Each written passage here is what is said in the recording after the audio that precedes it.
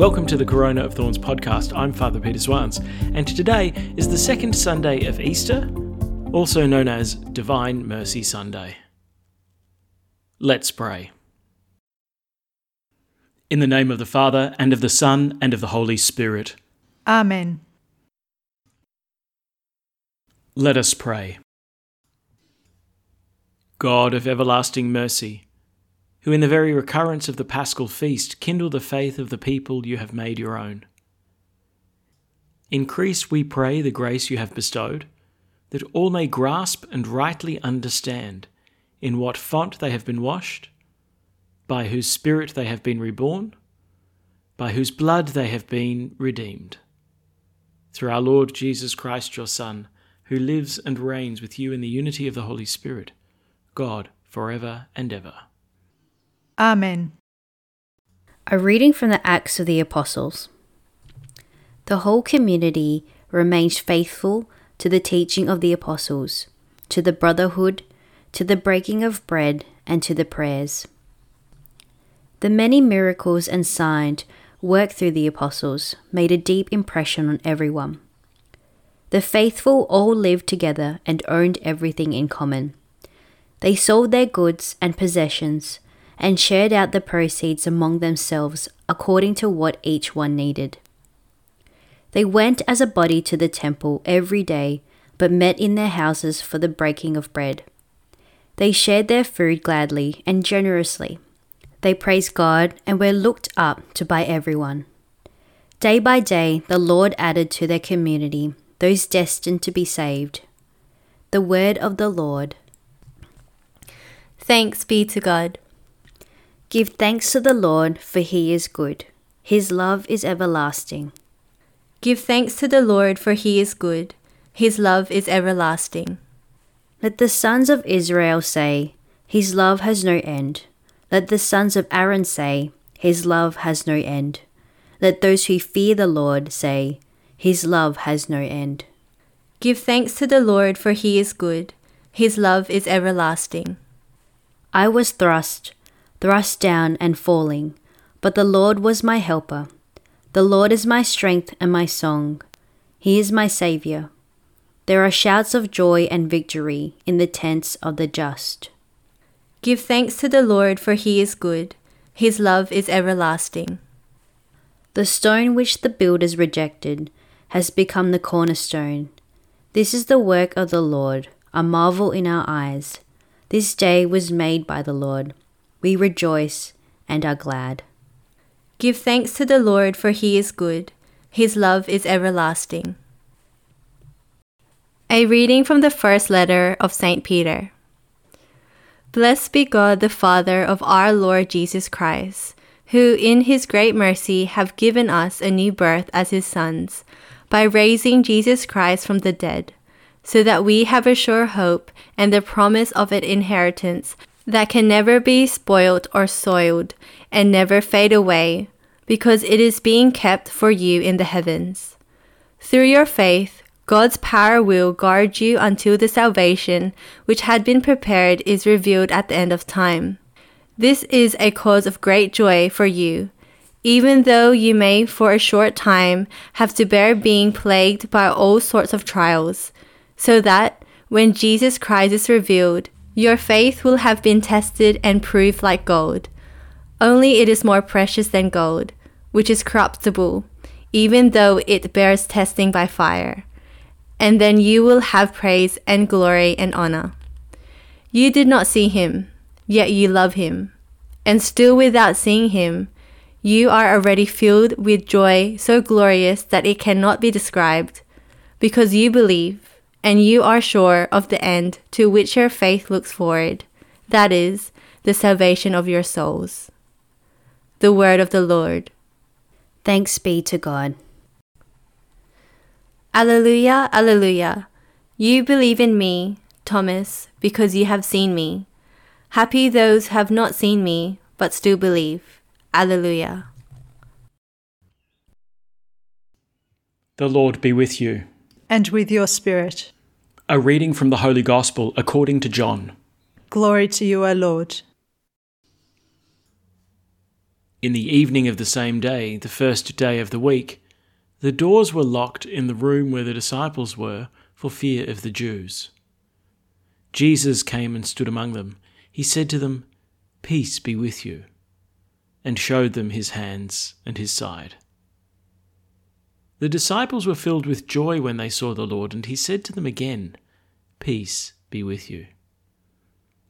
As the Father sent me, so am I sending you."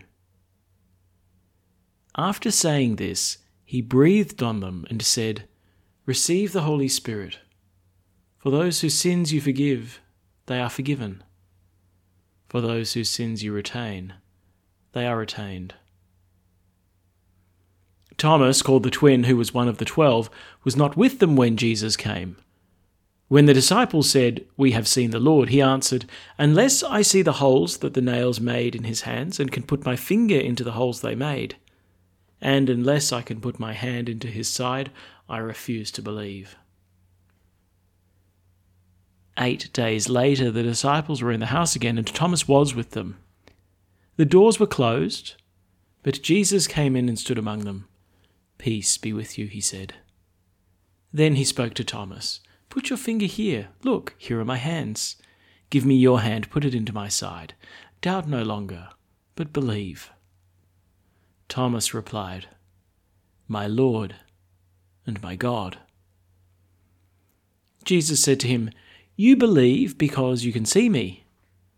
Happy are those who have not seen and yet believe." There were many other signs that Jesus worked and the disciples saw, but they are not recorded in this book. These are recorded so that you may believe that Jesus is the Christ, the Son of God, and that believing this, you may have life through his name. The Gospel of the Lord. Praise to you, Lord Jesus Christ. So on the Palatine Hill in Rome, there's some graffiti that goes back to around 200 AD. And it shows a man nailed to a cross with a horse's head. And in front of that crucified man is another human figure with a hand raised towards the cross. And there's a Greek inscription underneath the image that says, "Alexamenos worships his god."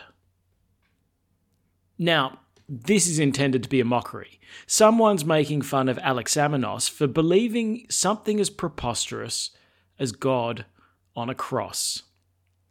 So the graffiti artist draws Jesus with a horse head and a stupid Alexamenos praying to this ridiculous scene.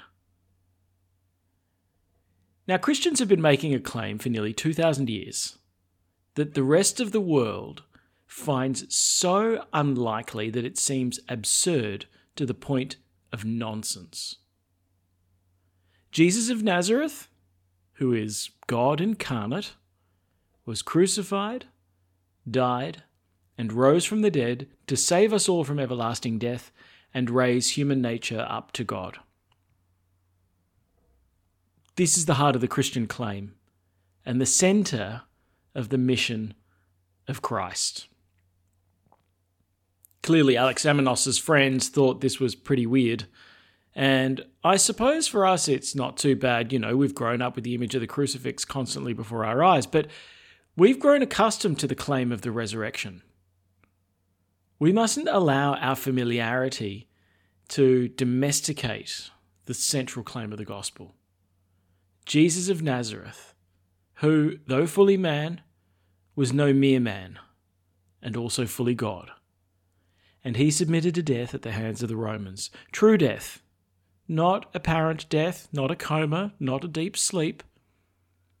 And, if there was one thing that the Romans knew how to do, it was to execute someone. He was laid in a borrowed tomb that was hermetically sealed and guarded by Romans. And after the rest of the Passover Sabbath, the women returned to the tomb in order to complete the burial ritual, and they found the seal broken and the tomb empty, and the shroud was in the corner, rolled up, crumpled, and defeated.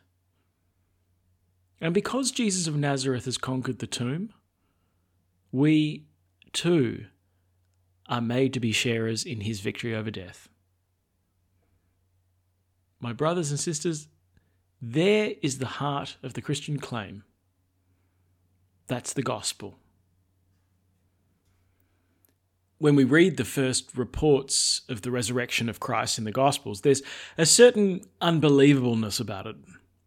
The Apostle Peter can't believe the first proclamation that the women make to him of the empty tomb, so he runs to see for himself. After the disciples have encountered the risen Jesus and tell Thomas, he can't believe it either, and he needs physical evidence. There's something great that's being asked here. To believe something that's never happened before, believe something that, according to all human experiences, is entirely improbable. Believe that Jesus of Nazareth is alive, never to die again. What's interesting, though, is that the Gospels aren't embarrassed by the weight of the claim that they're making. When the apostles start to preach the good news of the resurrection, they don't shy away from the sheer improbability of this great event. You would have thought that the apostles would have been somewhat embarrassed at what they were asking people to believe, but they don't back away from the reality. Jesus was crucified, truly crucified, dead and buried, and now he lives again. You know, there have been theologians, particularly in the last 100 years or so, who've started to feel the embarrassment of the resurrection, and they've stepped back from its reality. You know, he was alive in the hearts of the apostles. The Holy Spirit made him present to them in their memories. Nah. Everything about the Gospels point to the real bodily resurrection of Christ. Jesus eats and drinks with them. He invites Thomas to touch him. He's not a ghost. He's not an image.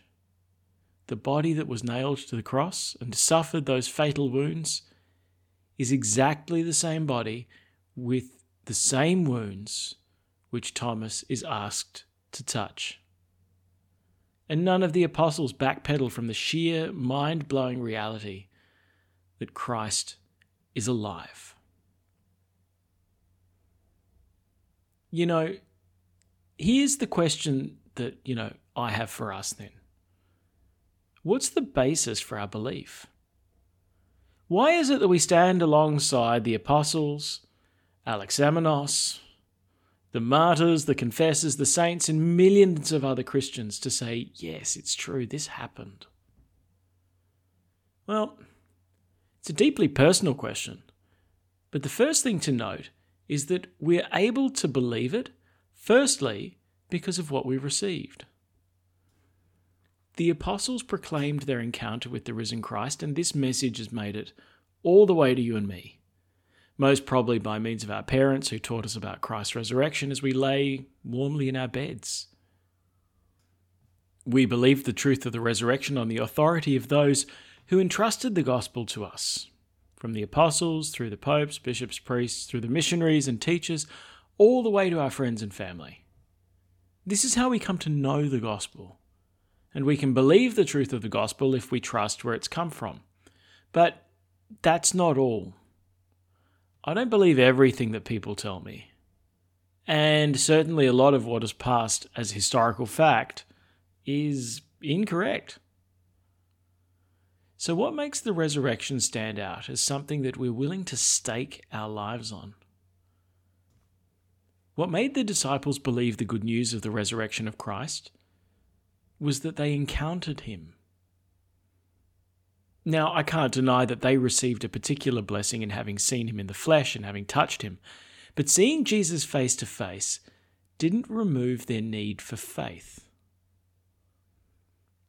St. Augustine wrote this about the Apostle Thomas and his confession of faith. He says, look, Thomas saw and touched the man and acknowledged the God whom he neither saw nor touched. But by the means of what he saw and touched, he now put far away from him every doubt and believed the other.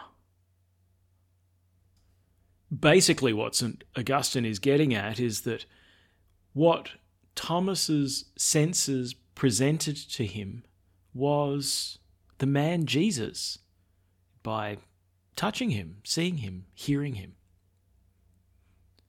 But it's still faith that enabled Thomas to say, my Lord, and my God.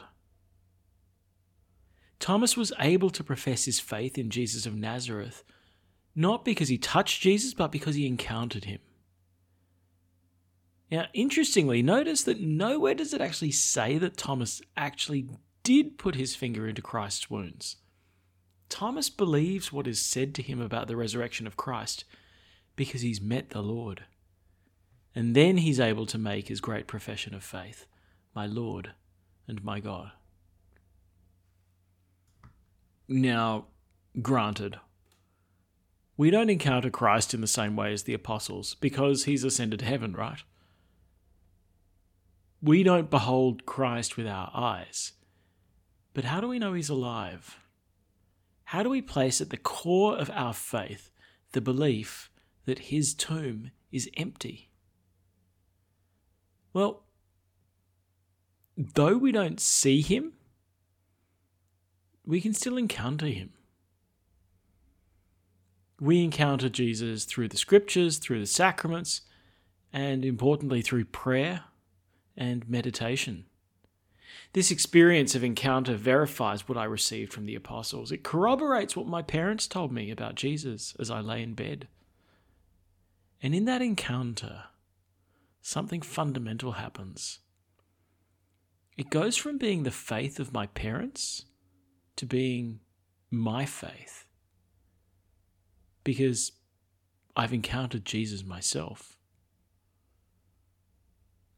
The act of faith that Thomas makes becomes mine. Jesus is my Lord and my God. I can believe the gospel, which appears too good to be true, that having suffered and died to save me from sin, Christ now lives, having conquered my death. This is what it means to mature in faith. And sadly, many Catholics don't reach that stage, and, our faith remains pretty juvenile. Not childlike, but, properly juvenile. We can believe in some sense, but not in such a way that it actually shapes my life or causes me to be different. And you know what? When that's the case, let's face it, we're vulnerable to the ridicule of Alexamenos' friends. They try to make us look stupid for believing what's miraculous. And so we become vulnerable to a deep skepticism which denies any possibility of God acting in the world and saving it. So how do we strengthen faith? All right. 3 quick things. Faith is something that we've received from others. So, listen to the witness of the apostles. Read the scriptures. Get to know what they saw and heard. Read the constant teaching of the church so that, we might know who Christ is. Faith is verified through encounter with Christ. So, read the scriptures, receive the sacraments, and pray. They're the 3 things. Scriptures, sacraments, prayer. That's how we encounter Jesus.